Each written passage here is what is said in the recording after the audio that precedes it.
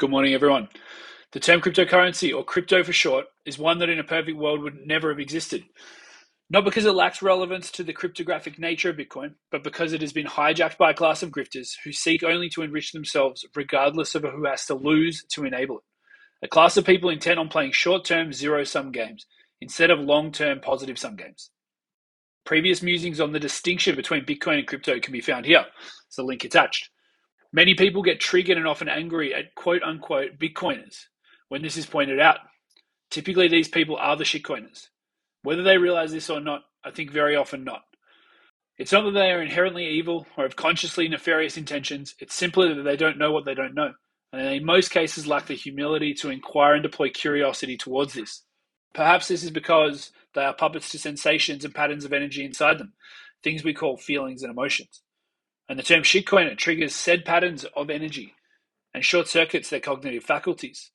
Perhaps it's the fact they're emotionally attached to whatever bullshit story they've been told by these companies and their marketing teams, and it threatens the beliefs that they have been given and since adopted about how to get risk-free yield or how their token is going to change the world.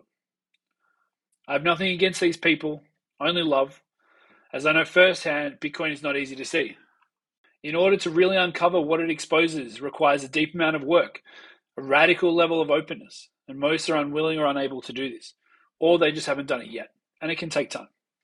Forgive me, Father, for I have sinned. I have shitcoined, and realized the wrongdoing of my ways, and I repent. Although it was a long time ago, I seek your forgiveness. I am a changed man, Father. I now see that none of these companies are decentralized, rather decentralized in name only.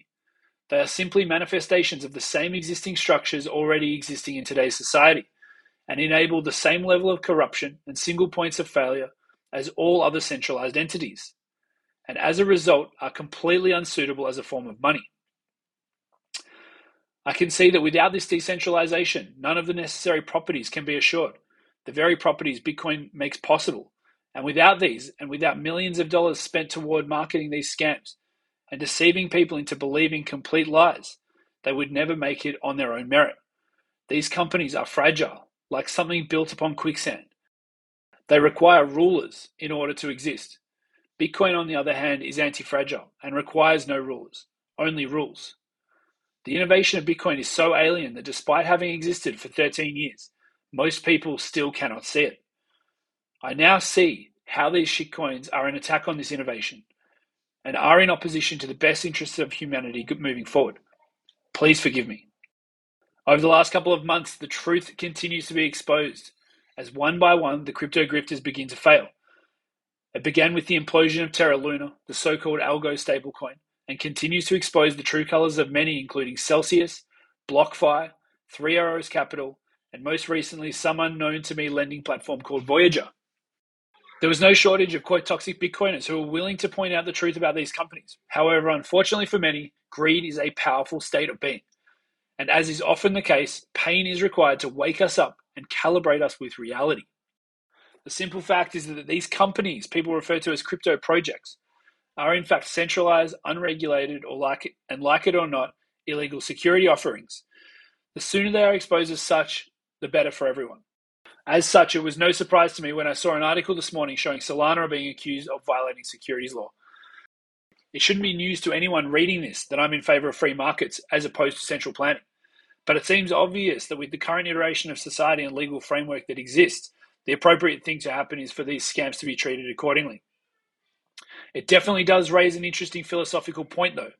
Should these scams and the soulless parasites that promote them to unsuspecting idiots, of which I have been, be able to continue their grift until enough people have lost money and realize they are in fact scams, or not?